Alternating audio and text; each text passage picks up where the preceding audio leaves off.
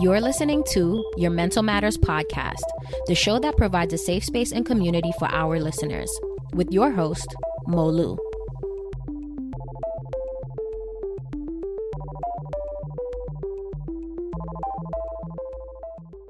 Hey, what's up, y'all? You are listening to Your Mental Matters podcast. And for those of you watching, thank you for tuning in. I'm your girl, Mo Lu.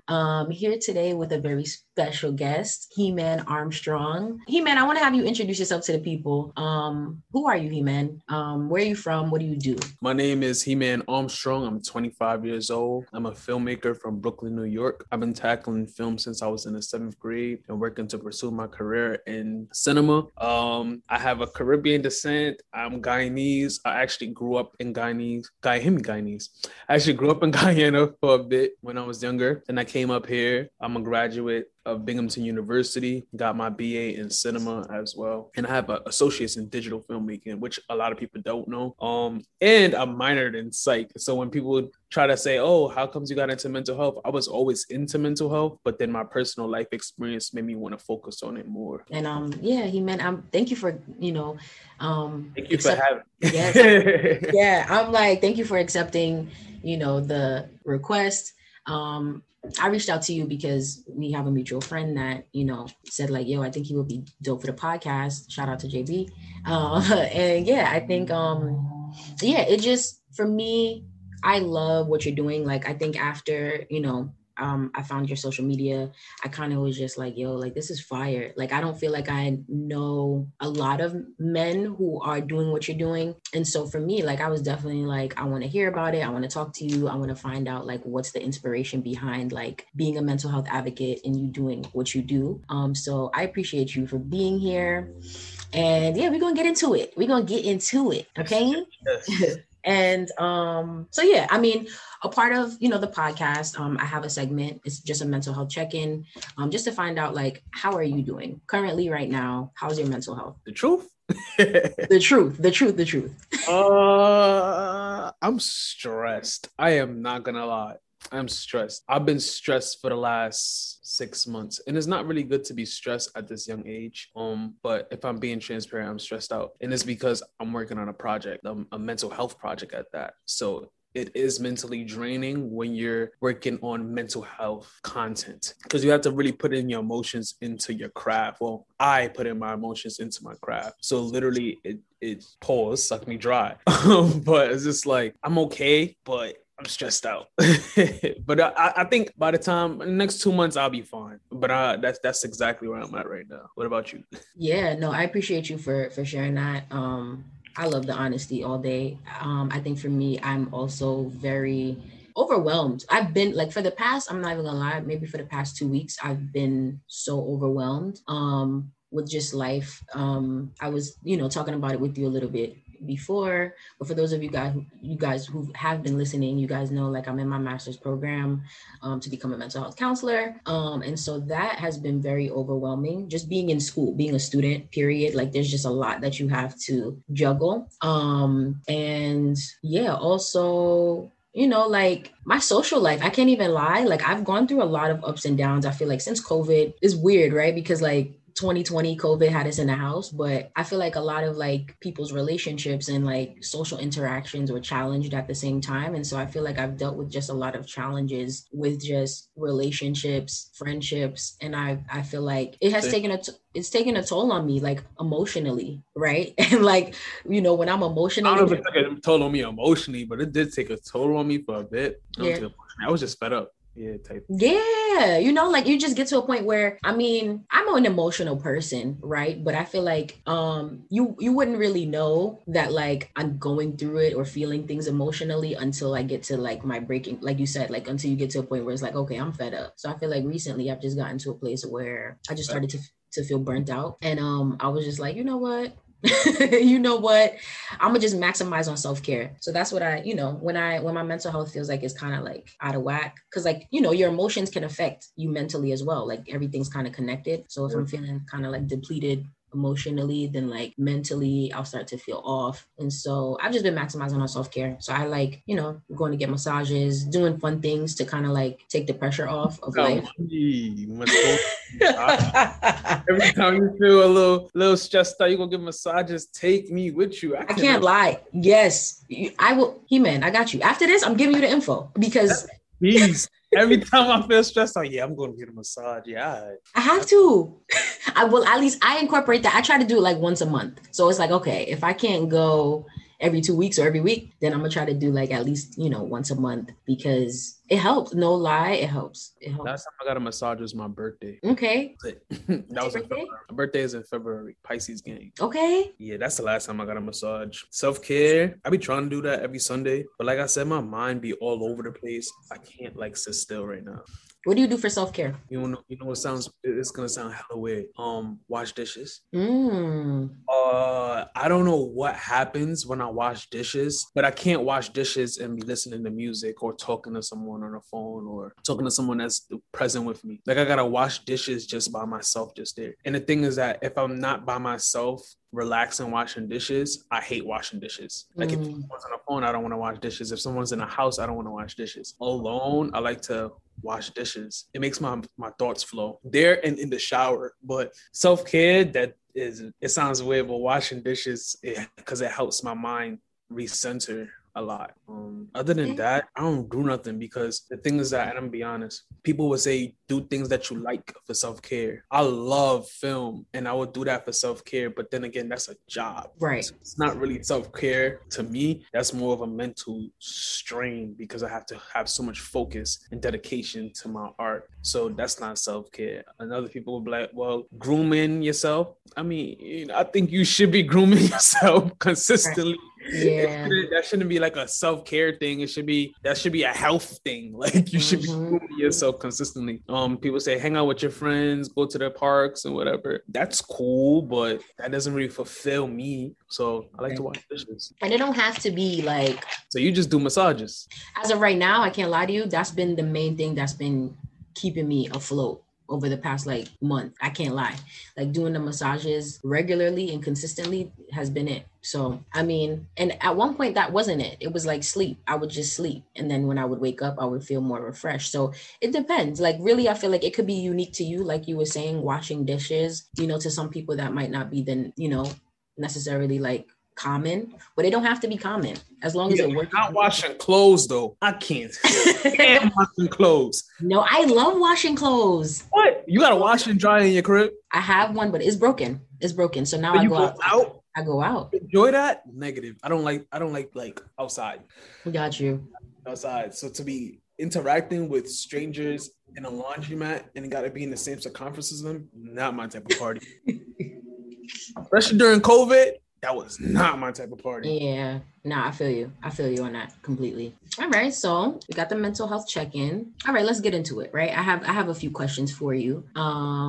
As a Black man, and before we get into that, this episode I wanted to dedicate to being that you are a Black man, right? I wanted to dedicate this episode, and we've had a couple of Black men on previous episodes, but I always like to make it a point that this is like important to me, to this space. Having a Black man be able to share openly about his experience in the world, about his mental health. And so, yeah, this is kind of what this episode is dedicated towards, just kind of getting to know you and, how it's been for you in this world, in your experience. So yeah, we're going to get into the questions. The first one that I have for you is, as a Black man from New York, how difficult have you found it to be able to express your feelings growing up? Emphasize from New York because people don't understand the jungle.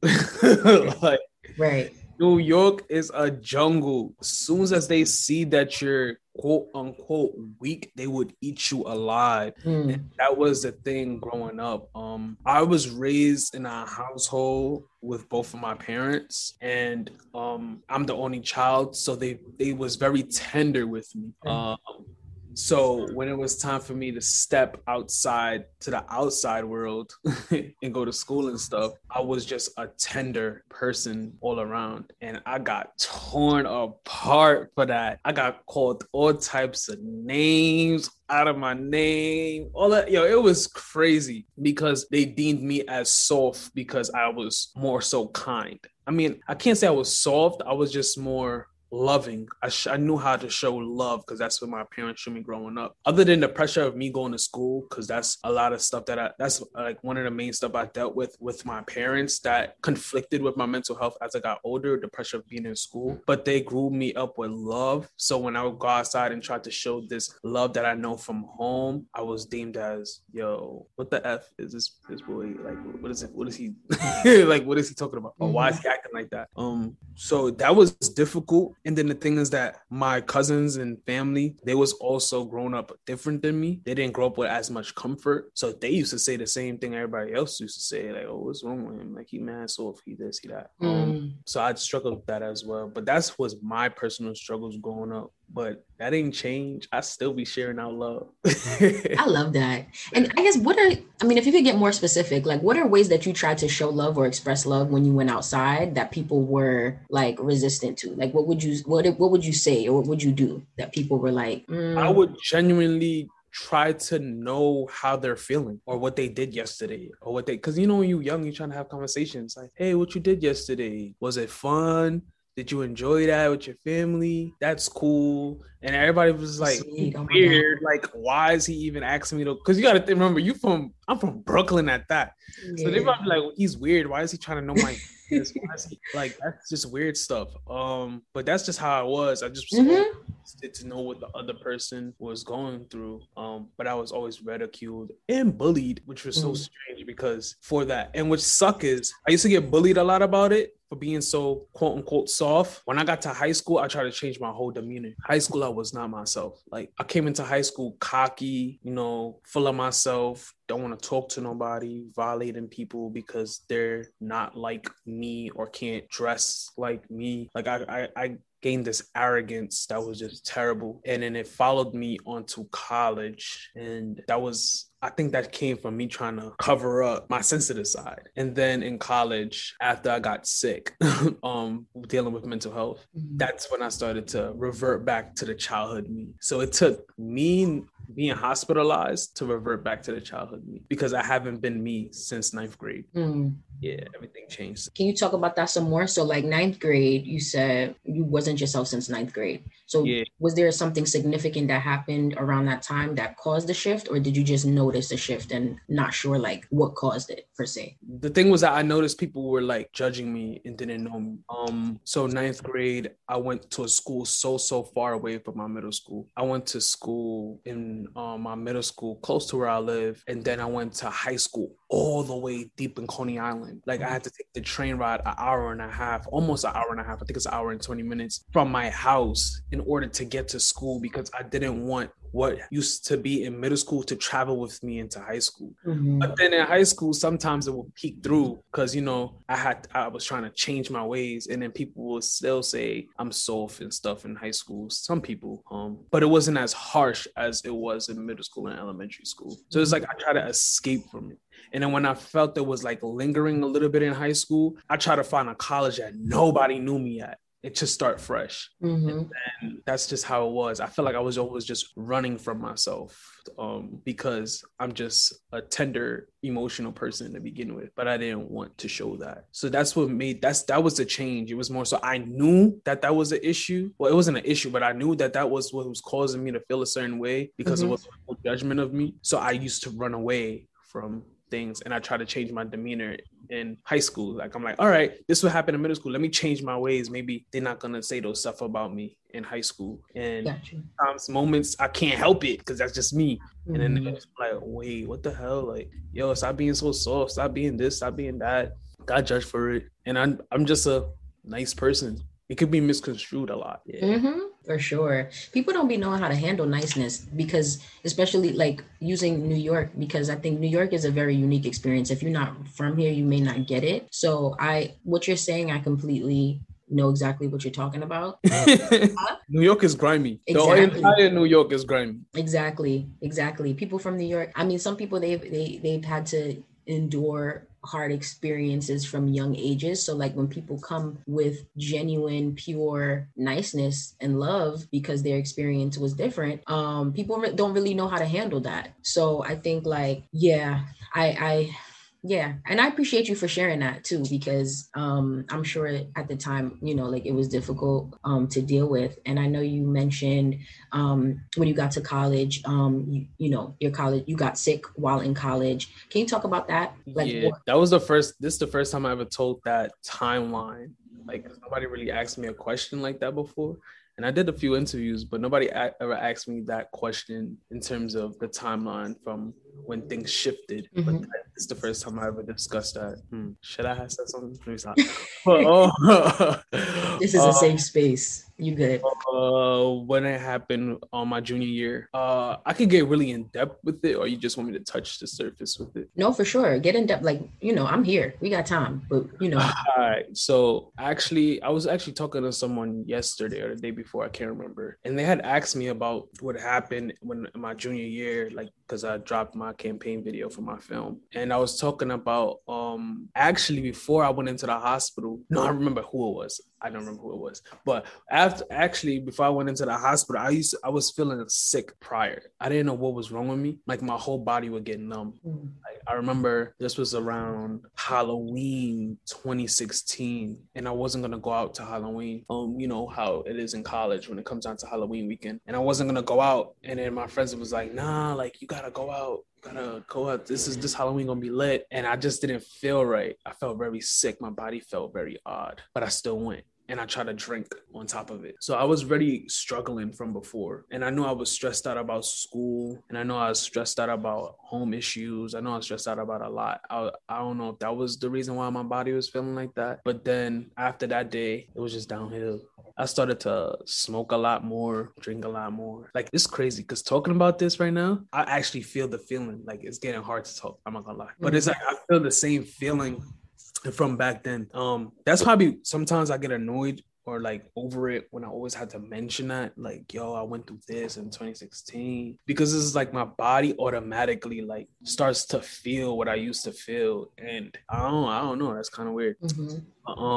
Then after I had got sick in November, I went in because they said I was smoking weed and I tripped out, and that's what the reason was. And I was in a hospital for some time. Who said that? Who's they? The doctors or? Doctors, yeah. Like, oh, you were smoking weed. You know, you're a college student, and then you're smoking weed. You're allergic to the strand. I'm like, what the? Yeah, I've been smoking weed for a hot minute now. What are you talking about? I'm allergic to the strand. So they blamed it on that, and I don't think my mom knew I smoked yet. I think she kind of had a clue, but I don't think she knew. And then when the hospital, she was like, call the hospital, because I'm in college. She was like, call the hospital. Let me talk to them on the phone, because the hospital used to call me to check up on me after I left. And I was like, my mom want to speak to y'all. And then it was like, do you know why he came in? Like, he came in and he had marijuana in his system. My mother was like, marijuana who? I was like, mommy, weed. Like, trying to like shut the doctor up. I'm like, damn, you a snitch. And then the doctor and my mother was like, okay. So the doctors hung up. My mother automatically blamed it on the weed too. Like, she didn't want to believe me in terms of how I was feeling mentally. She was like, it's because you smoking, you did this, you messing up yourself, you're not focusing in school. Mind you, I had a 3.4 GPA at the time, so I'm confused what she was talking about. But she was like, you messing And up. at Binghamton, that's great, because I know Binghamton is academically is rigorous. Yeah. That's a rigorous school. She just said that because I dropped from a 3.7 to a 3.4. Okay. It's dramatic. But she was blaming it on that. And then after, when she realized it was an issue, I started to get panic attacks. And I couldn't sleep if the room wasn't 20 degrees. I couldn't go to sleep in it. I would burn up. It was so weird. I will burn up, and I would sweat, like cold sweat, and burn up. My body would be on fire. Like, the room needed to be 20 degrees. And I couldn't sleep alone. Like, literally, I had to go to my friend crib and sleep in his bedroom. And you know how small them dorm bedrooms are if you have a single. I used to sleep on the floor, and he's like, we're not cool no more, but I respect him so much still, and I will always remember that.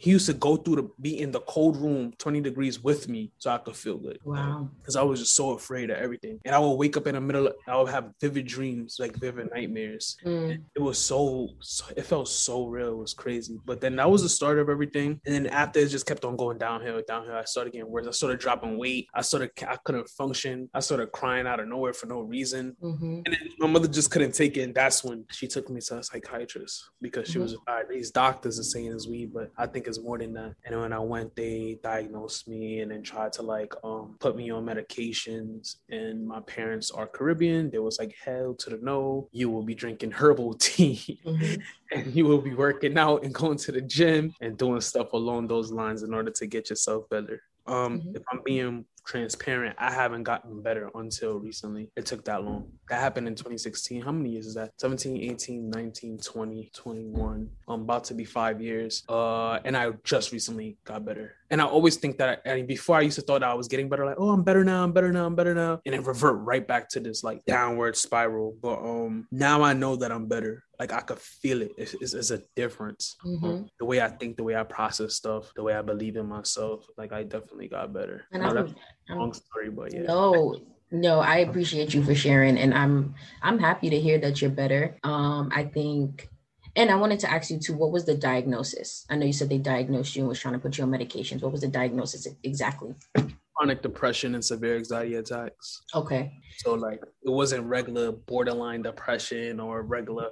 It was chronic depression. I was so depressed. It was like I was dropping weight. You can see it in my face. Like when I go outside, like I got bags underneath my eyes. Like I haven't slept. Mind you, I slept, but I just didn't sleep throughout the night. I just looked, my skin was it was bad. It was taking a physical toll on me. And severe anxiety attacks, the only thing that can calm me was the song Girl by The Internet. That's the song that used to calm me. That and lavender. If I had to have a cloth with lavender oil and I had to sniff it the whole entire night until I fall asleep. If I did not do that, anxiety through the roof. So severe anxiety attacks, I used to catch anxiety attacks like 4 or 5 times a day rapidly.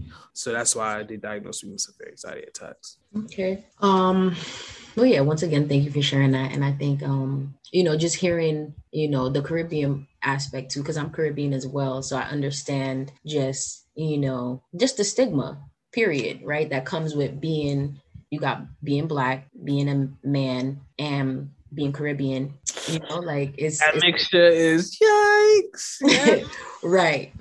Because being, a Black Caribbean woman, I understand that it can be hard to even feel like you can voice it and be like, no, something's going on with me mentally. Like I haven't been feeling good because, like it's taboo. I mean, in third world countries, it's still kind of, the stigma still exists and it's still a little bit taboo. I mean, in America, once Caribbean people come to America, they can assimilate and adapt. But it still sometimes takes a while. So I'm glad that your parents were able to say, okay, or your mom was able to say like, okay, let me take you, even though it took a little bit of time and you were able My dad was there too. Let me not give him credit. He was there too. Okay, good. He's just a quiet person. He doesn't say much. Like he's just there. My mother's the loudmouth. That's why they so right there. Like there. I'm not gonna lie. Yeah, I'm glad they were able to, come through for you and, get you the help that you needed. And it sounds like you advocated for yourself too. Like even though you were sick, you were able to see like, no, like I'm going through it mentally. That's what's going on. And then they were able to, be like, okay, like, let me look into this for real. So I think like, that's just a dope, even though you were struggling at the time, it's a dope story to hear because there's some men that would suffer in silence and just continue to keep on feeling how they were feeling and keep drinking, keep doing whatever until. Coming from though, honestly speaking, because when I first felt how I was feeling, I'm be honest, I knew something was wrong with me mentally, but mental health didn't come to my head. Like anxiety and depression didn't come to. You know what came to my head as a Caribbean child growing up? Voodoo, black magic, that came to my head. I'm like, oh my God, did somebody put something on me? Like, why am I feeling like this? And it's crazy. That's the first thing that ran to my head. Like, yo, did somebody put something on me? Like, why am I feeling like this? Like, what did I do? Like, why would somebody be so wicked? That's what I was running through my head. That was running through my head. So I think that was the growing up Caribbean. That's what kicked into me. And but I just knew that it's a mental problem I was having, but I wasn't sure that it was only me. I thought it was other forces. I'm gonna be honest with you. I don't think I ever told her that, honestly speaking. No, I think I did. I told a few people that. I never Yeah. told an interviewer that. Yeah. Yeah. No, I think that's real. And I think that's, that's probably something that is more common than we know, right? That people of our ethnic group and background think. Because I know for me, I've shared on previous episodes that I, um, have anxiety as well. I have gone to therapy for it, and I've I went through my own journey with that. I was having anxiety attacks initially. That's what prompted me to go to therapy initially, because I was having anxiety attacks. Like, I just felt like it progressively was getting worse, and so I was like, okay, let me get like a rein on it before I don't have any control at all. But I was under the impression that it was like something physical going on. I thought like maybe something was wrong with my lungs, because what would happen with anxiety attacks and panic attacks can manifest. It can almost feel like physical, like you're having a heart attack or you can't breathe or whatever. So me, I was under the impression that something was wrong with my lungs, or it was like a respiratory something that was going on. And I didn't think, even though I was in the field of mental health, I did not think that I could possibly be dealing with it. And I feel like partially that's because of my upbringing. That's because of Yeah. stigma, right? That's because of stigma. So I think like for sure it's not uncommon. And I think like this is what people need to hear. These are the real transparent conversations people need to hear, especially people of color, because we be trying to, go around it the most and be like, nah, that's not what it is. Nah, that's not what it is. Just go out, go have some fun. That's not what it is. Shots Right. on me. Period. Okay. And so, I think that the story that you shared is dope. And I'm happy to hear that you are better. Like, even though it took time, it took almost 5 years, like for you to feel it. I'm happy to hear that. I'm clapping for you. And, So long. yeah. And what do you feel like has gotten you to the point to this point? Like, because you didn't take the medication, right? That they were. So what were you doing to better yourself? I won't be honest, nothing. Nothing. I'm being honest, no, nothing. I was doing nothing. Were you doing the working out? Were you doing the drinking the teas like your parents suggested? I mean, if you wanna look at that as something that helped me, I think that's something people should, like I was saying earlier, those are things that you should be implementing with your life. Like, you should be taking herbs and your vitamins and working out. Those are things that you should be doing that we don't do, that we need to normalize to do. That is actual normal things that you should be doing. Yes. So that from the standpoint of doing stuff that isn't really quote unquote normal to do, I was doing nothing. It, like, literally, it took time. It took time to realize that what I was going through. It took time to reflect on what I was going through, to feel how I feel and be one with how I feel, and then take the initiative to, like, accept everything and then move forward. So it just took time. That's maybe other remedies could help for other people and it could be faster, but I think that it was a growing experience for me personally, so I didn't mind that it took so long, because I learned so much about myself in that time. So yeah, Absolutely. with me, it's just time. Like, it's just, I had to let it run its course. Like, it's still there. I still get like anxiety attacks sometimes. When I get really anxious, I don't get anxiety attacks. I get very anxious. I get sporadic feelings of depression. I don't even call it depression no more. I just call it downtime. Like, I'll feel a little down for a day or two, and then I'll get up and I'll be fine. But before, it was so consistent. I would feel depressed for like weeks straight. So I don't even call it depression. I just have sporadic downtimes, and then I get anxious now. That's what I say now. So it's not fully gone. I just get downtimes, and then I be anxious sometimes. For sure. And I think the language is important as well, because people put these titles on themselves and then it's almost as if like they're stuck with it for life. So I feel like you saying like, yeah, I get anxious sometimes, or yeah, sometimes, I have downtime, it kind of puts the power in your hands, and it's like, nah, like depression don't got you. You got depression. Like you right. And I feel like language is important because and that's what'd you say? I said very important, very important. Yeah. And I feel like that's also part of sometimes the stigma, because people don't want to feel like they're labeled with something. I think the language is important. And I think another question that came up for me as you were talking was, what do you think it is that caused you to become depressed? And what was causing the anxiety? School. Okay. The pressure that my parents put on me with school. Yeah, it was school. I think it's nothing else but school. Okay. I always felt like anything that I do, I gotta graduate. Like I literally cried because my advisor was like, "You may not graduate on time," and I didn't want to hear that. And I tried everything possible so I could graduate on time. I think it was the pressure of school since I was young. Okay. So I think when it comes, what I know, not even think, I know it was school. Mm-hmm. Once I left school, it was a shift. I had got worse for a second because I fell into post-grad depression. But after post-grad depression was over, which took the half of 2018 that I graduated, took the entire 2019, and then 2020 was COVID. So that post-grad depression was a year and a half for me. But that's still correlation in relations to school. So definitely school. For sure.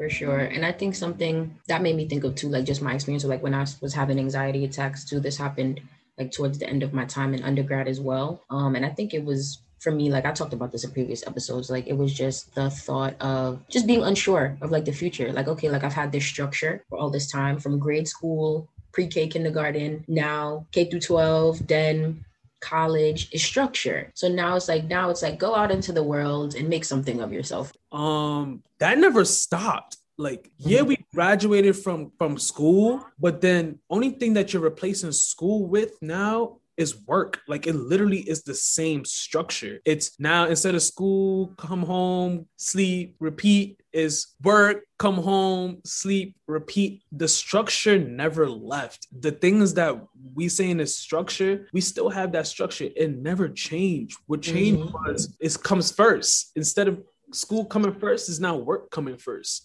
And only thing I could attest to is that downtime between finding work and that school, that middle section of things, that's when you could say, okay, cool. That's when you fall into post-grad depression because you have not yet picked up a job yet and your life was school the entire time. So I don't have to hold on to the whole, I don't have a structure anymore. I have a structure. It's just that downtime is downtime between school and finding a job. That's where a lot of the depression comes into play, and you feel like, oh, I have no structure. But as soon as you get a job or you pick up something that you love, the structure starts back. The structure for yourself. We have to let go of things that we're so used to and try to say, this is why we're moving this way, or this is why we operate this way, and this is why this happens to us. Like, go ahead, my fault. Yeah, no, absolutely. It's a thought. It's the thought process. That's what it is. It's like, because there's some people who don't experience like anxiety after they graduate, or there's some people who don't experience post-grad depression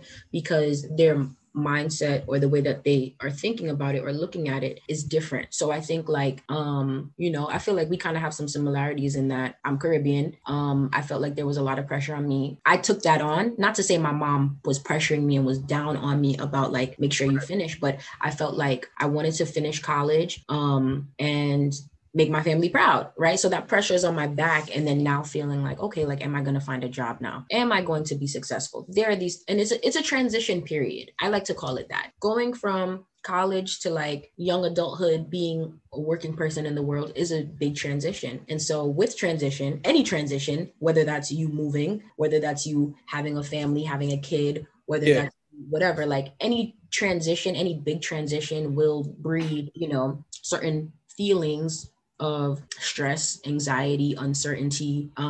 Really, it's just about like managing it and being able to, talk through it, and have support. Yeah, and once you have support, and then you finally commit yourself. Damn, y'all all see my address. Yes, y'all. Go pull up on him. Negative. Go pull up on him. He in Brooklyn. Nah.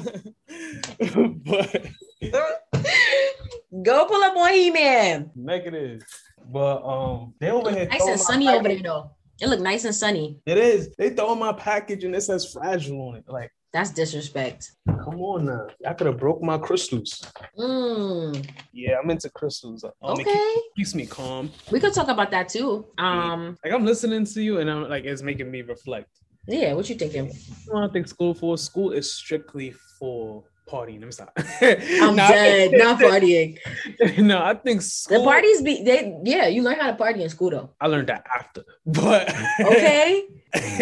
but I think school is for just experience. You paying for the experience. You paying to learn about yourself. You're paying for the connections. You're not paying for the real world in terms of how to Yeah.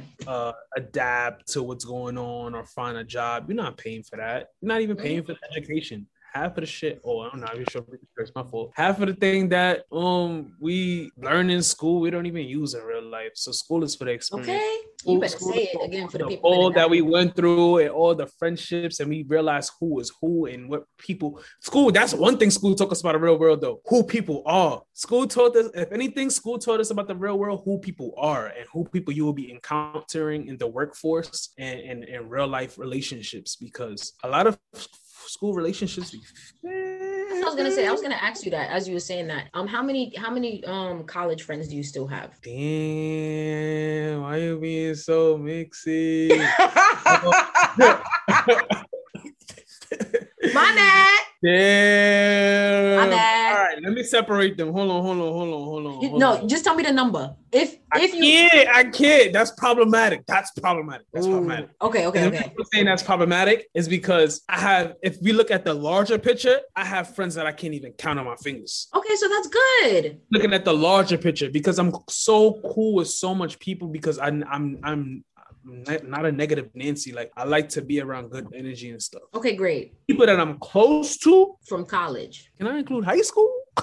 Not legit. I was just asking with college because I feel like I wish I would have made more friends in college. Because like now, like I'm very like independent and like solo dolo. Like I have people that I'm cool with. I have like my circle, which is like this small. And so like, I wish I would have, in a way made more of my college experience by being more out there and being more open to I people. got 10 solid friends. 10 solid. And that's amazing. That's beautiful.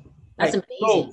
close, solid friends that I know that's not going nowhere. They communicate with me at least every week. 10 solid friends. Like, those are solid. They're not going nowhere. They know that they know where they are. But they was actually at my birthday dinner. I had 10 friends at my birthday dinner. 5 boys, 5 girls. And then I think I had actually it's 10 solid friends that I speak to consistently. I'm lying. It's a little bit more than that. But I had at my birthday dinner, I had 10 solid people that I'm close to. I didn't plan it. My best friend did, but he invited the 10 people. The 10 people he knew about, because I speak about them often, and he has connections with them. Right. But I did not have other people that I'm close to as well, but they're not like I call those 10 people my best friends. Like, it sounds crazy, but I got like 10 best friends. But wow, that's beautiful though.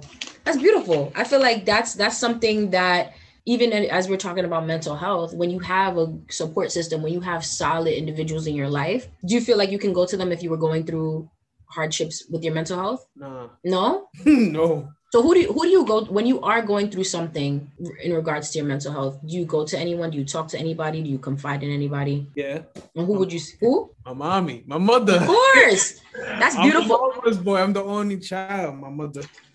Sometimes she don't be getting it, which I understand. But my mother, that's it. My best friend before, my main best friend, but he is busy now. Like, he got his life. He works in a hospital, so ain't no way I could call him, tell him about how I'm feeling. And he gets off of work at 1 a.m. Not having it. So I go to my mother and tell her stuff. Dope. And another question. What is one way that you feel like Black women can help Black men or hold space for Black men in regards to them being vulnerable or being allowing Black men to be open and expressive about their mental health? This is a tricky question. Nah, it's not tricky. Just honest. What do you think? I just want to know your honest thoughts. This is a tricky question.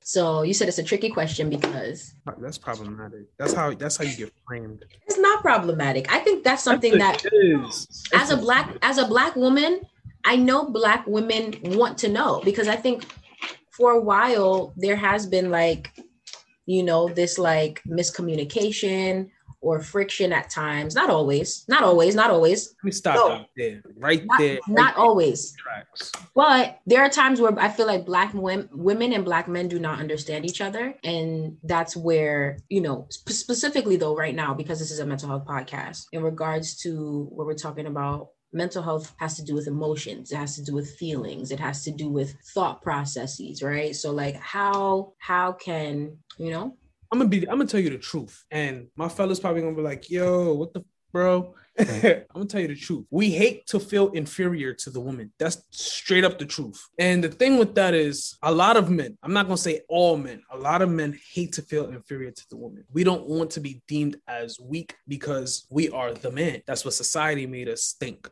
So a lot of women also thinks that way too. Like y'all can say, nah, I'm all here for men opening up and expressing their emotions. But then a lot of women are also in that traditional ways of thinking as well. It also thinks how the vast society thinks as well, like, oh, a guy needs to be this, and he needs to be a man, he needs to be. Women still think like that, and it gets me tight. Like when we speak about stuff like that, and then us men, black men, get bashed, like, oh, that's how y'all think. That's why this. That's why that, and just drag us through the mud. Like that's not the case. We want to open up to you guys, but we don't want to feel inferior because you made us feel that way. I'm not trying to blame women, but I'm just saying something like certain conversation, like society made us feel that way. Women for years ago made us feel that way. So you know how we talk about slavery and stuff like that, and when stuff happens today, we still feel that way. That same context is how it was years ago. Like we as men had to feel like we are in charge, or we are the head of the household. We are the breadwinners. Like we've always had to. So that's like, I don't know how to say it, like trauma in a way, like the way that we think, because the way things used to be. And I'm not saying that it's a good thing. Things like that needs to change. But there's also women that's also caught up in that, like thinking, yeah, the guy needs to be doing this. The guy needs to be doing that. And that's what society made us feel. So when black women, I can't even say black, women in general come to us and say, hey, we want to be there for you. It's just like, thanks. It's hard to open up to you because then I'm gonna feel inferior to you because that's what society made me feel like for years. So it's gonna take some time. Like that's why I said that topic is very problematic. And I always that's problematic. I'll be seeing people on Twitter talking about it like that, and it just be a whole bunch of bull, honestly speaking. But people need to understand. Women need to understand. Not only black women, all women need to understand. Things used to be a certain way back in the days, and the same way how we feel the way about certain things that happened to us years ago, that's the same thing that we will feel about this specific topic. And that's why it's so hard for even black people to talk about mental health in general, because for so many years it's just been hard. So that's why now it's like everybody's trying to talk about it and trying to normalize it, but it's a process, you feel me? So women, black women, if we're speaking on black women, they need to be patient because it's a process. We're not just going to jump on our 2 feet and get on our knees and praise to you about how what we're going through. Yeah, that's why I didn't want to talk about that, because they quick to drag you through the mud. Who, women or black women? Black women. I'm gonna keep it 100. Which black woman is dragging who through the mud? drag you through the mud. As soon as you mess up on a little thing, like, oh no, he's canceled. Right? He's canceled. I don't like that. No, I don't want to be canceled. I appreciate you for sharing honestly, though. I respect it. Okay, so problematic. First you want to ask about friends, and then now you want to ask me about yo. Okay. So, was there ever any point during your time in college that you thought maybe I should seek out a therapist? Yeah, I did. You did. How was that experience? They gave me a white woman, and I was like, what? Yo, I said, what do you know about me? She was like, I'm gonna tell you exactly what she said. I'm just gonna teach you some techniques, like breathing techniques, the 5 techniques, the pick 5 things you see, 4 things you could smell, 3 things that you can taste. Mindfulness. Like, mindfulness. I'm like, thank you, miss, but that's not helping me out about how I'm feeling right now. Do you on medications? Do you? That's all it was. Then I complained, and then they switched me to a guy. He was mad mad cool. That was my boy. And then Mm-hmm. he pinpointed a lot of stuff before shit happened, before things Mm. happened. My fault for cursing.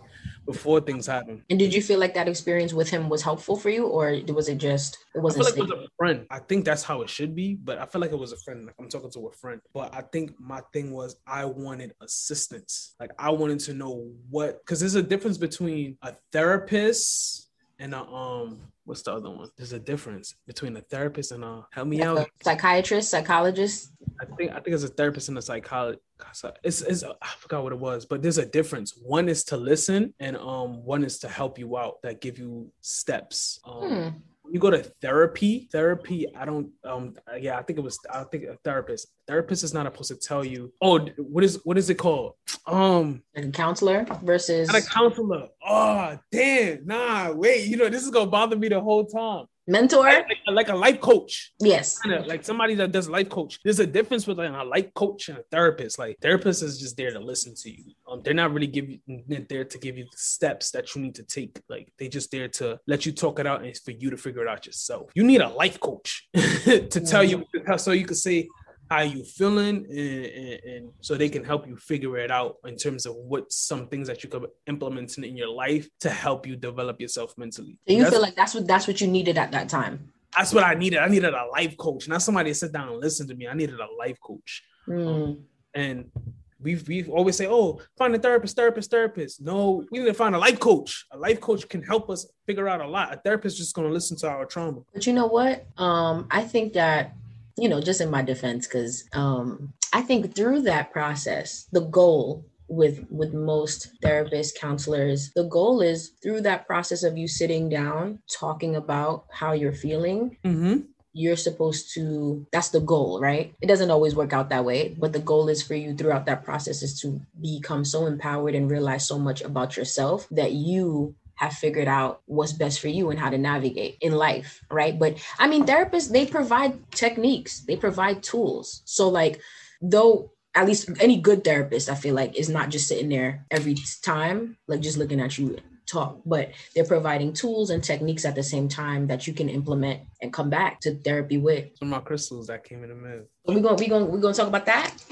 I use crystals to meditate, to be sent to myself. People don't believe in it, but I think you give power to something when you believe in it. So nothing will work if you don't give power to it. If you don't give power to God, but you praying, that ain't gonna work. If you praying and you don't actually believe, that ain't gonna work. So it's whatever you give power to. So I give power to God, of course. That's first. But I meditate with crystals.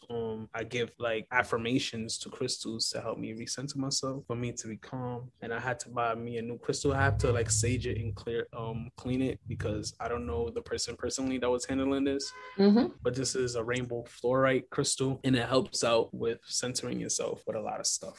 So I collect crystals. I have one in my hand. This one is for creativity. Nice. Tiger eye on my neck. So that's what I really enjoy. Picking up a bad habit though. I need to stop buying it. Oh, you think you buying it too much? Yeah, I buy too much pieces. I have too much pieces. You definitely got to get into your project, okay? Because that's big. That's big. And that's something that stood out to me as I was, doing my research on you. You're a mental health advocate. Yes, man. First talking about that, how you went from having your own experience with mental health to becoming a mental health advocate, and then the project Junior. I just want to hear about all of it, how it came to fruition, what was the inspiration and everything behind it. All right, so let's start with the other question you asked. How did I revert from going through my own personal experience and then getting into being a mental health advocate? Now, after I experienced post-grad depression, I was vocal on my social media about it, and I had so much support. I never felt support like that ever a day in my life before. I was like, sheesh, like, dang. I was like, and I was feeling to off myself a couple months ago, but I appreciate y'all. And everybody came to me and actually spoke about their own personal experience and was vocal with me about their own personal experience. And that's what gave me the courage to be like, okay, cool. Now I want to make a documentary. And I made a documentary, and with my friends, a couple of people, I asked anybody that wanted to be in it that was willing to open up about how they was feeling. I shot it right in my house, right back there. I set up and I shot it, and I did on-screen recordings just from like Skype calls and stuff like that. And it did so well. I was on Brooklyn News 12. I was on a Bronx Net News. I got invited to Princeton. Wow. And stuff like that. I spoke at different colleges. I spoke at different summits. I was part of so many different panelists. It was crazy. Like 2019, that one was for the books. I was like, yo. And then women, specifically Black women, was like, because after that, I used to start making like a lot of mental health short films surrounding Black men. Specifically, now I'm saying specifically Black women was like, oh, you don't make any films for us. I was like, oh my gosh. Okay.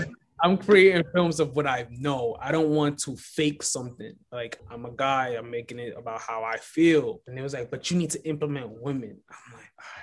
Black women. I'm like, all right, cool, gotcha. So I did a couple of mental health pieces with Black women. And then after, they were still telling me it's not enough. I'm like, yo, beggars can't be choosers, but all right, cool. I'm dead. Let's do a hair documentary. Okay. And I did a weave and hair documentary, and all these girls came, they supported it, it was part of it. They loved it. I was like, all right, cool. Now can I get back to my mental health stuff?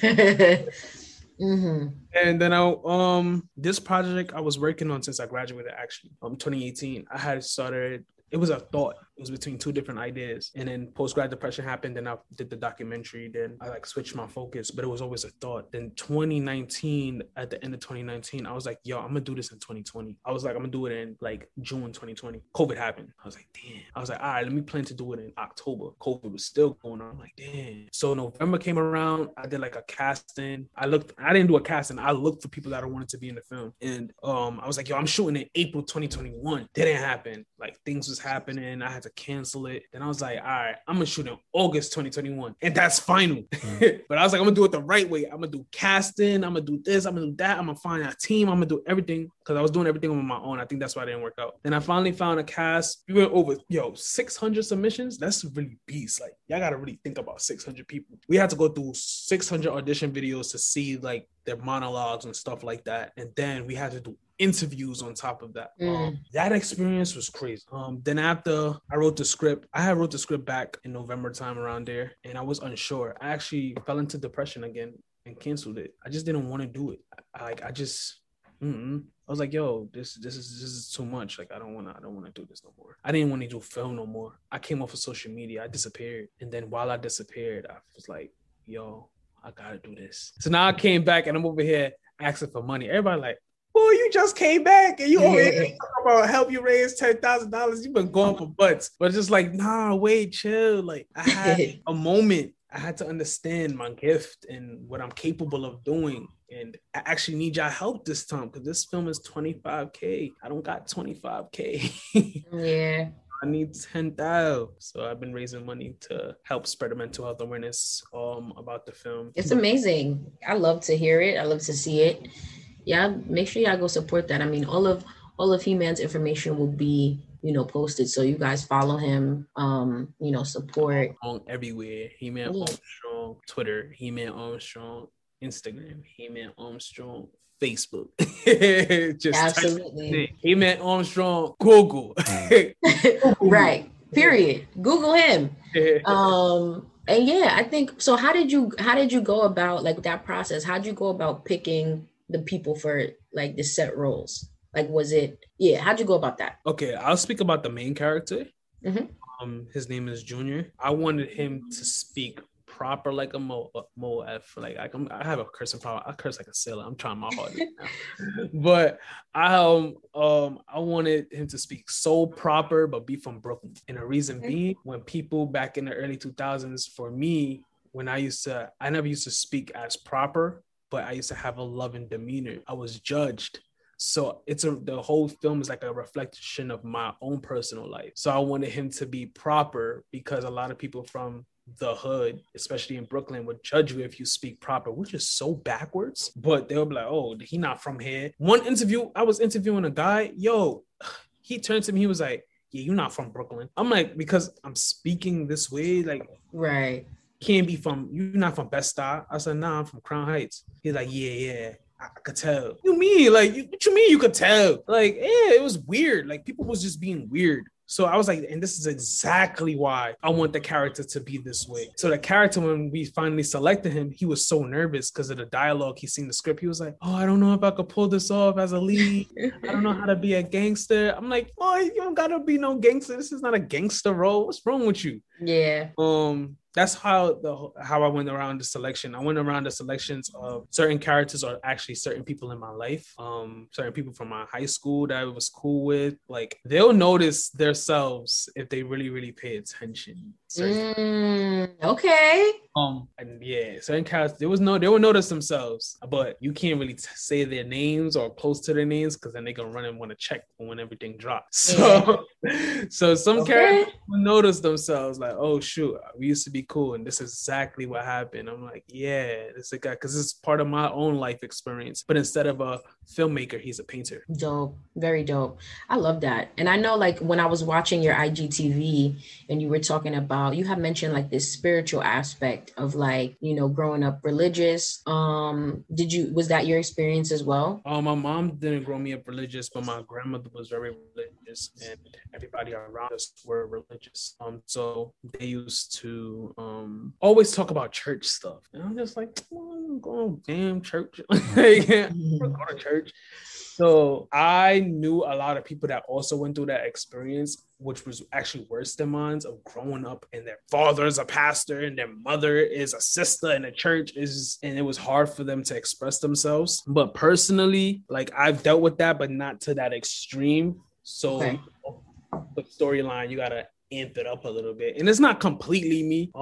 It's still my imagination and my thoughts process. So you'll see it. The opening scene, fire. Did we film it yet? No, but when we do film it, fire. I'm here for it. Okay, like, you have my full support. You know, I already started sharing your stuff, and I know I already see my peoples. I shared it, my peoples were sharing it, because it's not so common that we see that, right? Like, in our backyard, like, yo, like a Black filmmaker that's making a film about mental health. The only other person that I know who has done something like that is a celebrity, and that's Kofi Cerebral.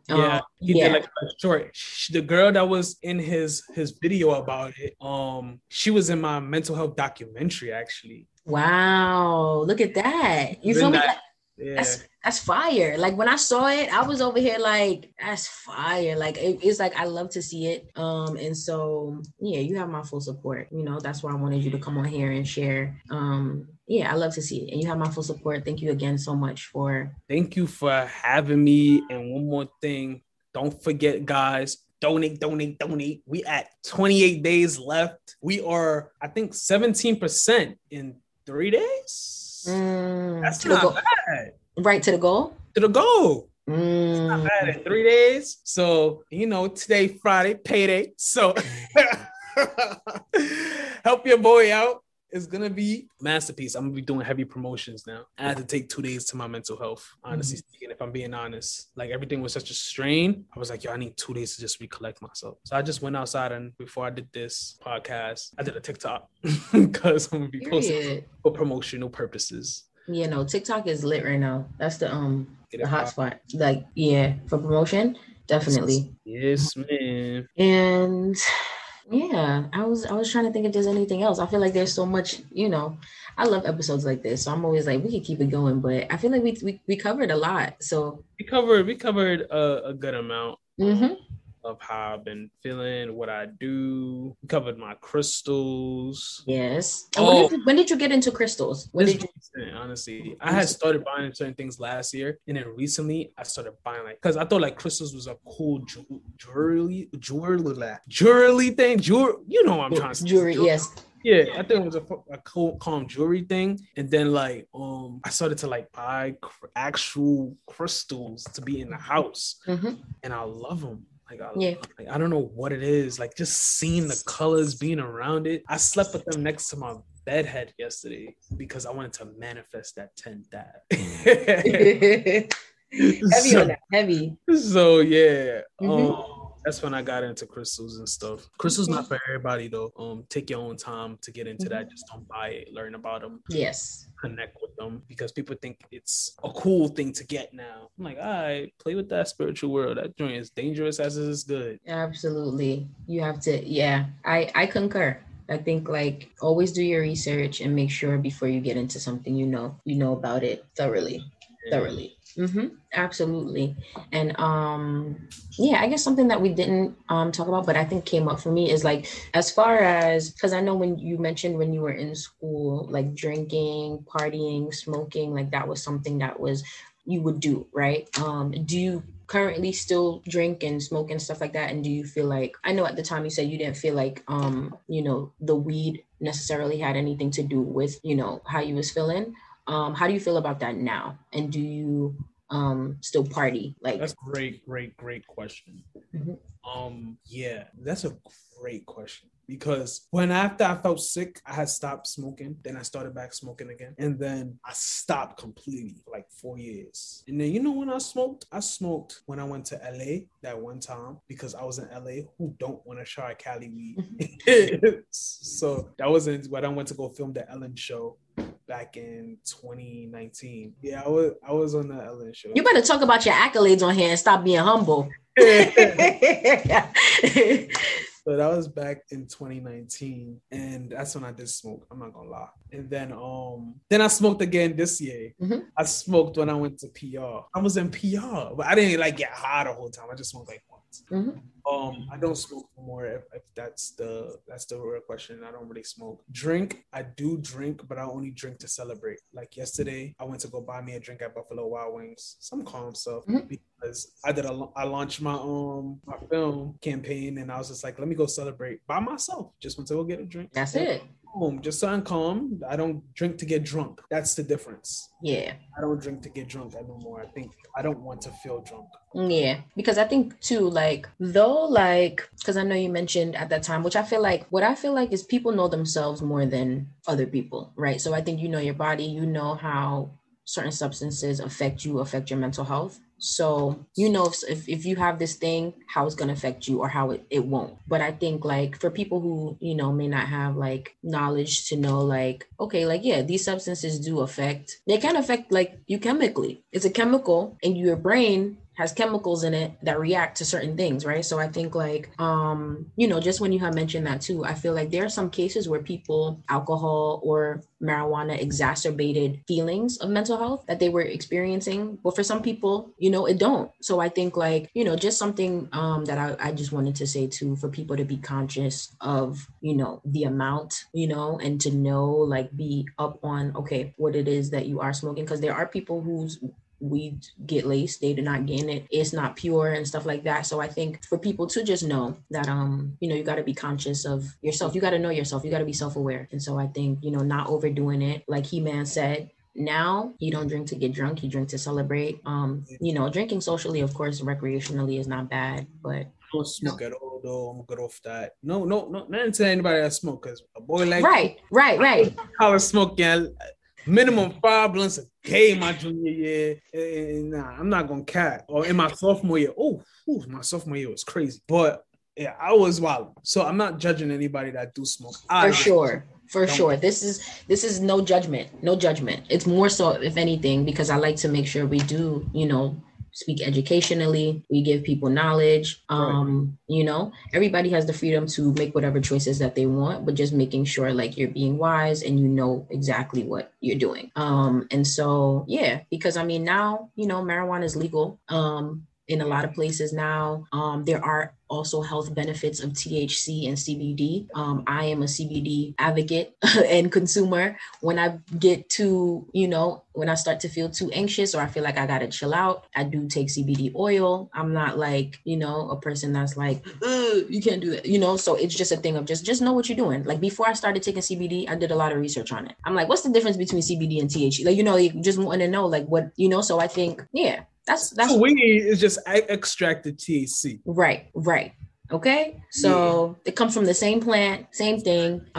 They just got different forms of it now. They got the gummies, they got the weed, that you could crush up and smoke, or they got the oil.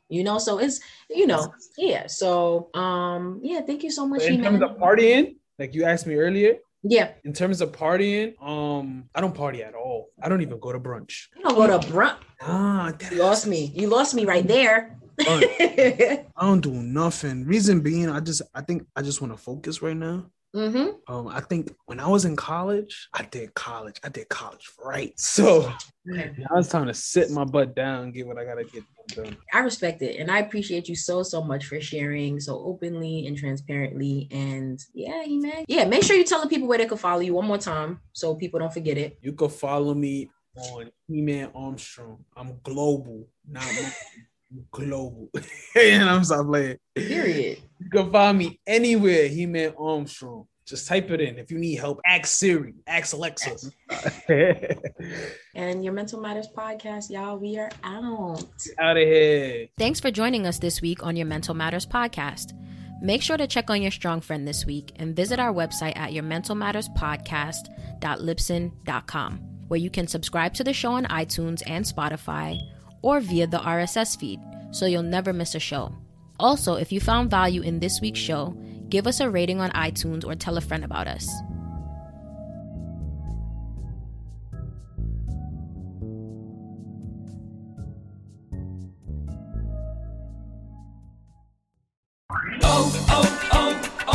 O'Reilly!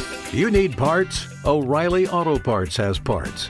Need them fast? We've got fast. No matter what you need, we have thousands of professional parts people doing their part to make sure you have it. Product availability. Just one part that makes O'Reilly stand apart. The professional parts people. O'Reilly Auto Parts.